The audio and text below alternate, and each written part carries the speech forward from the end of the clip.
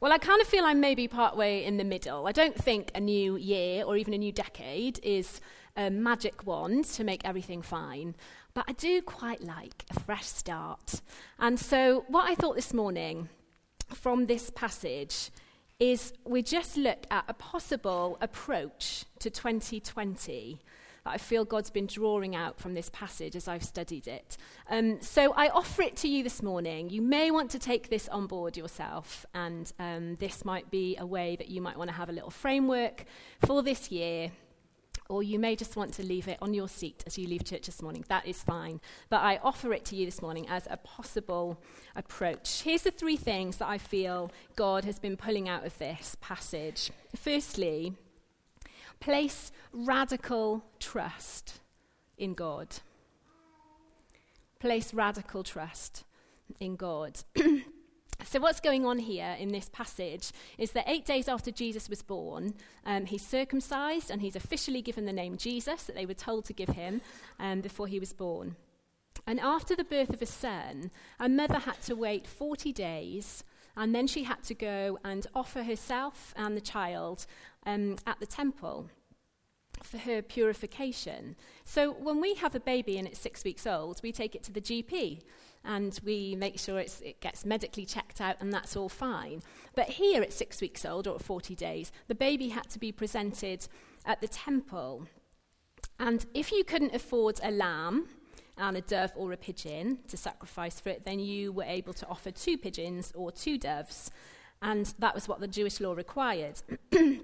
So Joseph and Mary make the journey from Bethlehem, where they had Jesus, to Jerusalem, where the temple was, which is about 5 miles. And the law stated that the firstborn of both male and animal had to be presented to the Lord and dedicated to the Lord.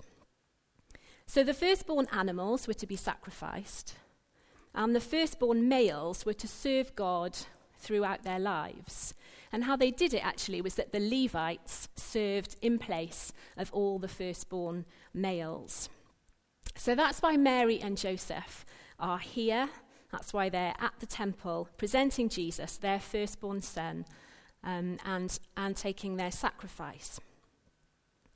And then we meet Simeon. And we're told that he's a righteous man, he's a devout man, and he's had this very specific promise from God that he's not going to die until he sees the Messiah.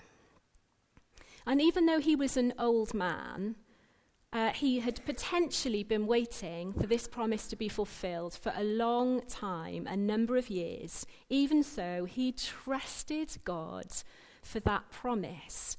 He was moved by the Holy Spirit on this particular day to go into the temple courts, where he immediately recognized the baby Jesus as being the Messiah.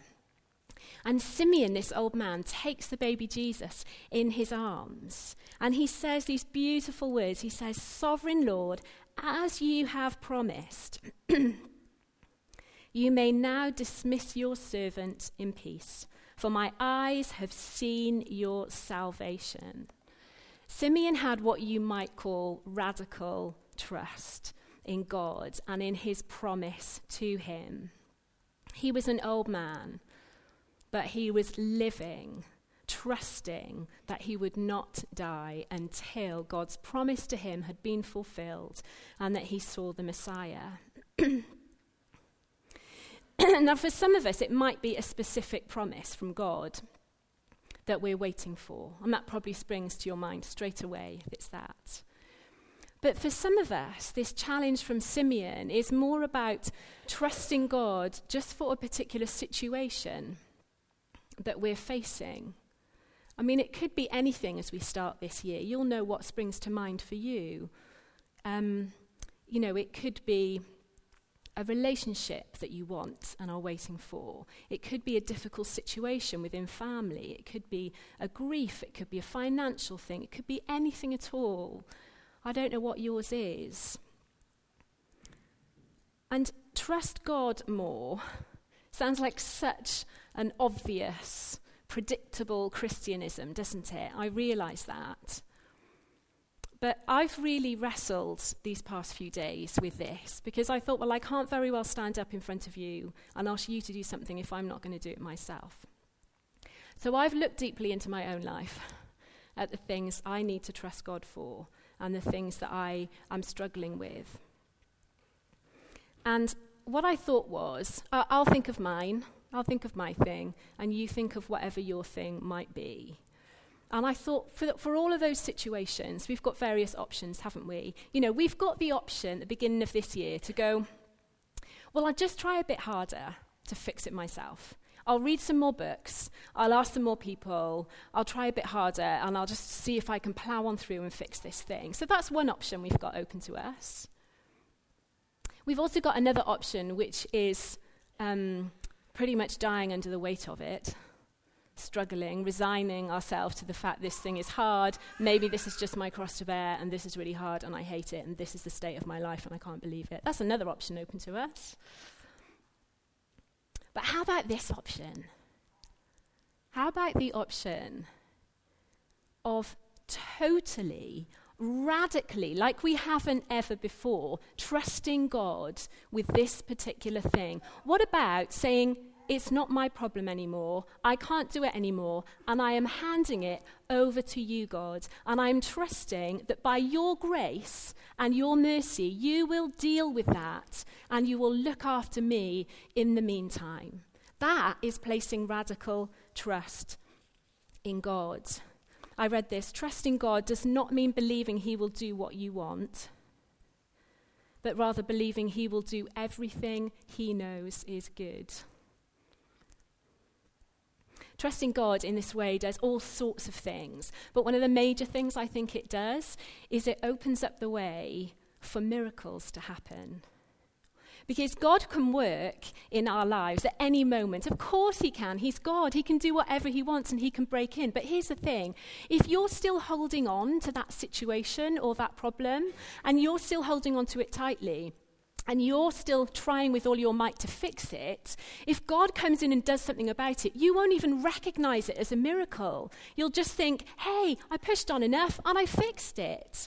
Whereas if we hand it over to him and we say, that's it, I'm done, I am trusting you for this thing, and then we wait and we see and we look, if he swoops in and does a miracle, we absolutely know that he has done something for us, and it becomes part of our story, and it builds our faith, and it means that we can drop our shoulders and relax and breathe and know that someone else is taking care of this thing for us.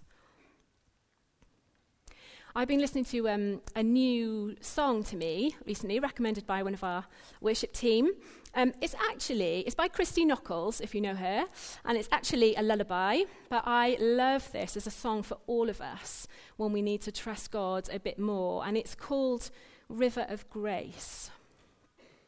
Listen to this. It says, there is a place far from this worried world where freedom awaits. That burden you've got locked inside, how you tend to hide. So won't you go there with me?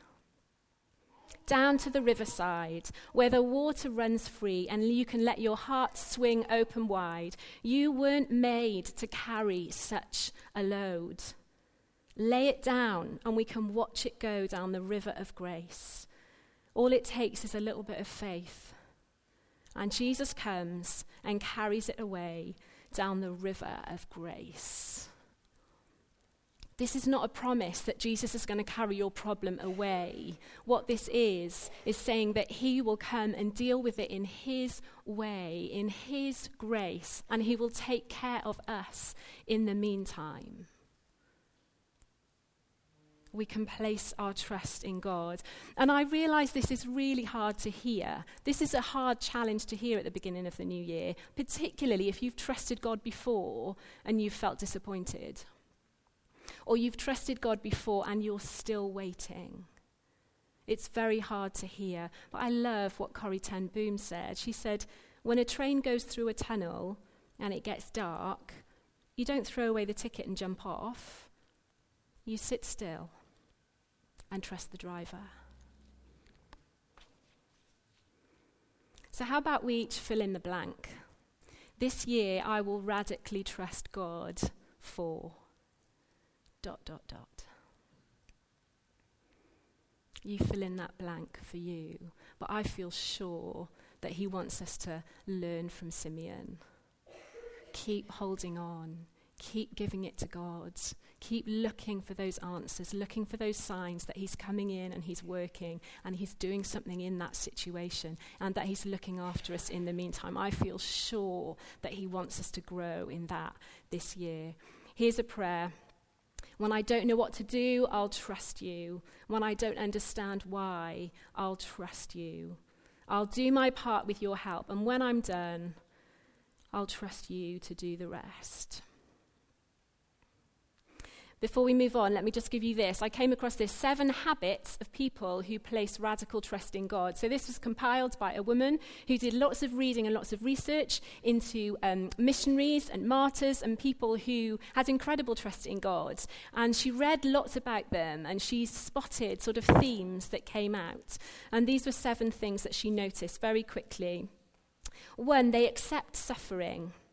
They have crystal clarity on the fact that suffering is not the worst evil, sin is. They prioritize it lower than the rest of us do. They focus far more on not sinning than on not suffering. 2, they accept the inevitability of death. It gets lighter, I promise. People who place great trust in God can only do so with a heaven-centered worldview. They think in terms of eternity, not in terms of calendar years.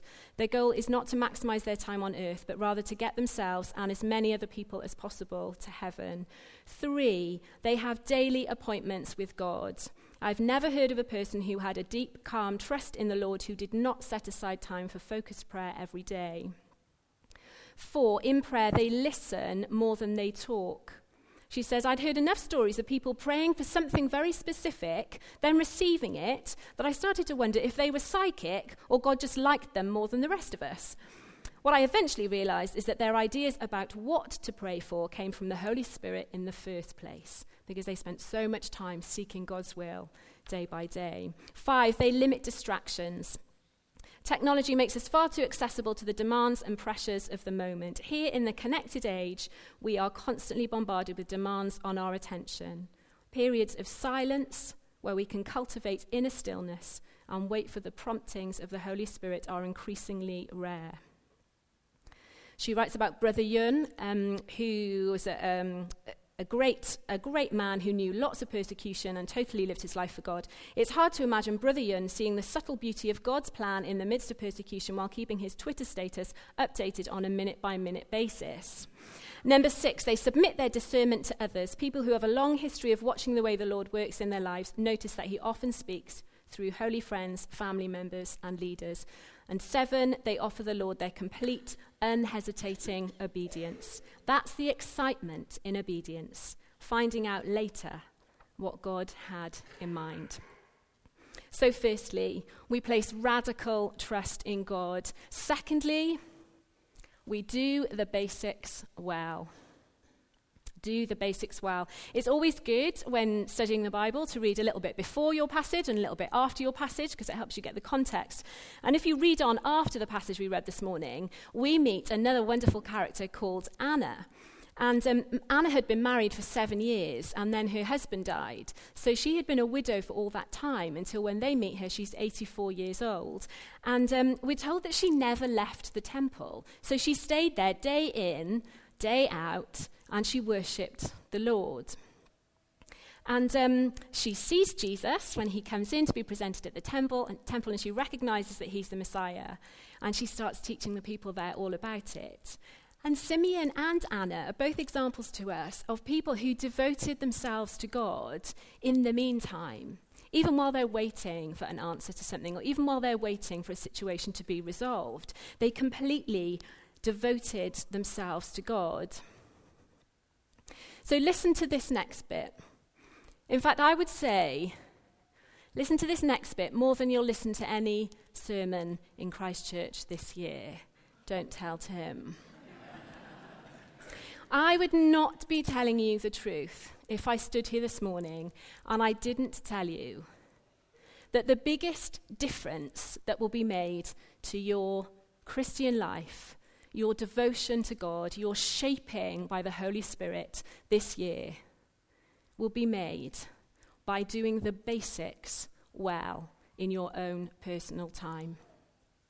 Reading the Bible, praying, listening to God, worshipping him. Do those things relentlessly, habitually, constantly, frequently. Do the basics well. There are no shortcuts. Nothing else will have a bigger impact on your life. We've got to do the basics well. There, I've said it. It doesn't mean you have to stay at church 24/7 like Anna did at the temple, but it means that we have to find a way in our 21st century busy lives to do those things that are going to grow us, are going to shape us, that show our devotion to God, and where he gives space where he can speak to us and he can form us and transform us and shape us. So here's just a couple of examples, okay? So prayer, if we want to grow in prayer this year, my favourite top tip for prayer recently was on the Alpha course that we ran last term. And we watched the DVDs. And on the week that was about prayer, this guy came on to talk about it. He was clearly wheeled in as an expert in prayer. And he was a Benedictine monk. And he was like about as far away from me as you could possibly imagine. So here he was, like shaved head, white dog collar, white shirt, white jumper with a background of Rome behind him. I mean, it was just all so pure and holy. And I was just like, okay, so his prayers are just going to be on a different stratosphere to mine. Anyway, I listened, and this is what he said. His 3 top tips for prayer. This guy who has devoted his whole life to praying to God, you know what he said? He said, keep it honest, keep it simple, and keep it going. That's it. We've got to be honest with God. We can be honest with God. He says, welcome, you're my child. Tell me what it is. Tell me the stuff you wouldn't even tell anyone else.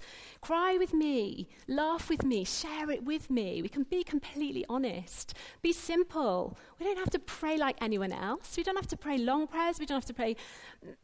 We don't have to pray anything, just simple. Just be real and be ourselves. And he says, keep it going. Just keep it going, just daily. Brother Lawrence said, there is not in the world a kind of life more sweet and delightful than that of a continual conversation with God. I want to live like that. And they say prayer is not learned in a classroom, but in the closet. Don't just learn about prayer this year, do it. Let's get on our knees, get in our bedroom, get in your quiet space, wherever it is. Find that space and be with him. Or maybe you want to grow in Bible reading this year and you want to do that more regularly and more intentionally. And we've got friends that run a church in London, and it's a great church. Loads of young people there. It's really visionary. It's really cutting edge, whatever. It's a great church. And you know what their vision is for this year, what they're getting the whole of their church community to do this year? Read the Bible for 15 minutes every day. That is what they're doing. They're all reading the same thing, and they're following the same Bible reading plan, and by the end of this year, they'll have read the whole of the New Testament together. And this is what they're using. They're using that acronym BREAD. You might like this as well if you like new ideas. So B is be still. Find a place where you can properly concentrate on God and invite the Holy Spirit to guide your time. R, read. Read the passage, then read it again slowly and pick out a verse that really speaks to you. E is encounter. Take your chosen verse and think, what is it that God is trying to say to me through that? A is apply. Turn your focus outwards. Apply it to your life. What is the way you could put that verse into practice in your life? And D is devote. A simple prayer that God would be real in your life, and he would help you to put what you've read into practice. There was a woman called Susanna Wesley. You might have heard of her sons. She had Charles Wesley and John Wesley. One was a preacher, one was a hymn writer. And Susanna Wesley had 19 children. So we think we're busy, right? We think we've got a lot going on in our lives. She had 19 children. Doesn't bear thinking about. Do you know what she did to make sure she did the basics well of spending time with God, reading the Bible, praying? Partway through the day, she would sit in her chair and she put her apron over her head. And all the kids knew when that apron goes up, Mummy's reading the Bible and praying, and we are not to disturb her. It might not be that, but let's find some way in our busy lives of doing the basics well. And thirdly, the third thing I feel God's been drawing out of this passage is to choose to see God's salvation every day. So this song of Simeon, when he takes baby Jesus in his arms, is so wonderful, isn't it? He says, "You now dismiss your servant in peace, Lord. My eyes have seen your salvation." He's like, I can die now. The promise has come true. I've seen the Messiah. I can go. I can leave this world now. And seeing God's salvation is such an incredible phrase, isn't it? For Simeon, it was a specific moment, wasn't it, of seeing Jesus, recognizing, right, he's the Messiah, he's the one that's going to bring salvation. Well, we don't hold baby Jesus in our arms, do we, this morning? We don't see Jesus literally walking down the street. But you know what? Jesus has come. And he's lived and died and risen again. And he is alive today. And his Holy Spirit power is at work. And it's up to us to simply tune in and choose to see what he is doing every day. It's a bit like when a disaster happens in life. You know, if there's a terrible earthquake or there's an act of terrorism or something, and people say, look for the good. Look for the ones doing good in that situation, because there will always be acts of kindness, of self-sacrifice when something bad happens. And we might look around us at the world today and just go, oh, it's crazy. Like, there's so many extremes. There's so much going wrong. Make no mistake. God is alive and God is at work today. There's different statistics, but there are thousands upon thousands of people saying yes to Jesus for the first time every day around the world. His church is growing. There are thousands of churches being planted today, every day. His church is growing, and he is alive, and he is ready to work at every single moment. And I would encourage us to have eyes to see it.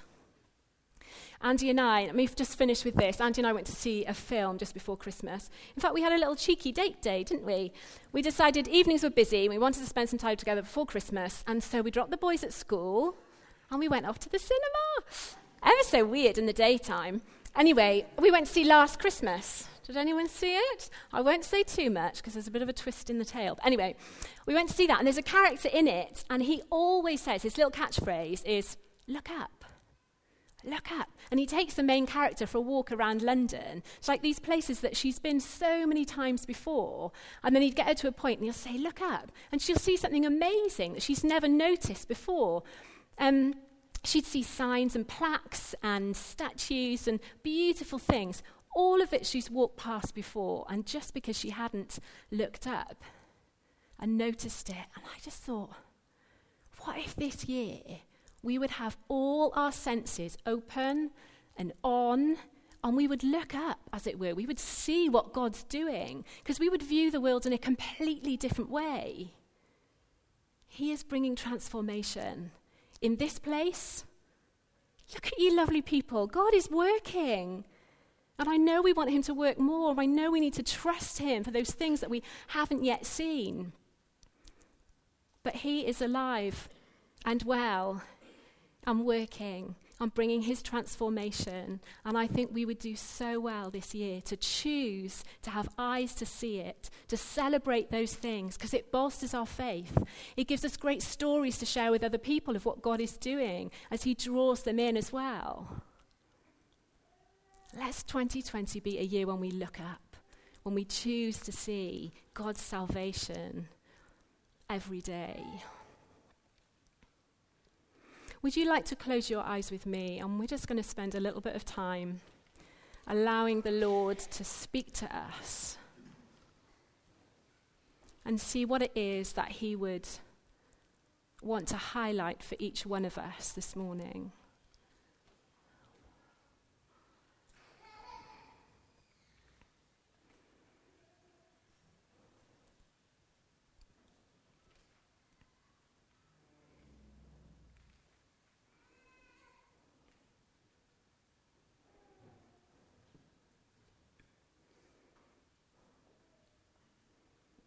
You might want to just open your hands as you sit there, just as a way of saying to the Lord that you're ready to receive from him, that you want to hear from him. Maybe there's something already that you know you need to offer to him, to trust him with. Just sit in the Lord's presence for a moment and see what he highlights to you. Lord, would you speak? Would you come by your Spirit? And would you shine a light for each of us on those areas of our lives that you want to work in? It might be trust. It might be a recommitment to reading your word and praying. It might be needing to have a different view of the world and seeing all that you're doing each day. Lord, would you come and speak to us now? Show us what you want us to do, we pray.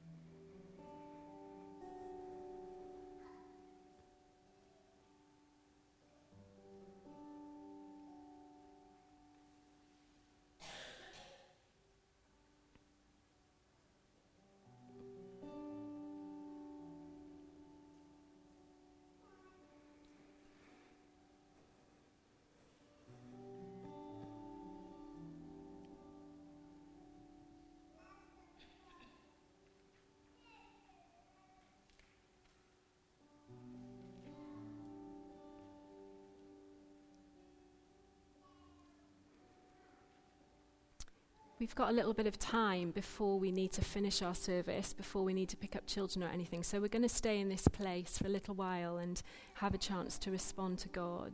And just while people keep their eyes closed,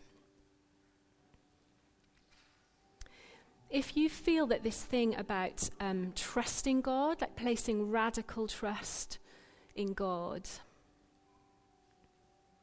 is something that's for you this year, you just think, actually, I need to hand that thing over. Maybe you've been trying to deal with it long enough, or you don't know what way to turn next, or you simply want to have a stronger, more committed trust in God. Would you stand up now? Because I'd love to pray for you. You don't need to come to the front. Just stand up and say to God, I want to trust you this year. I need you. I need your help.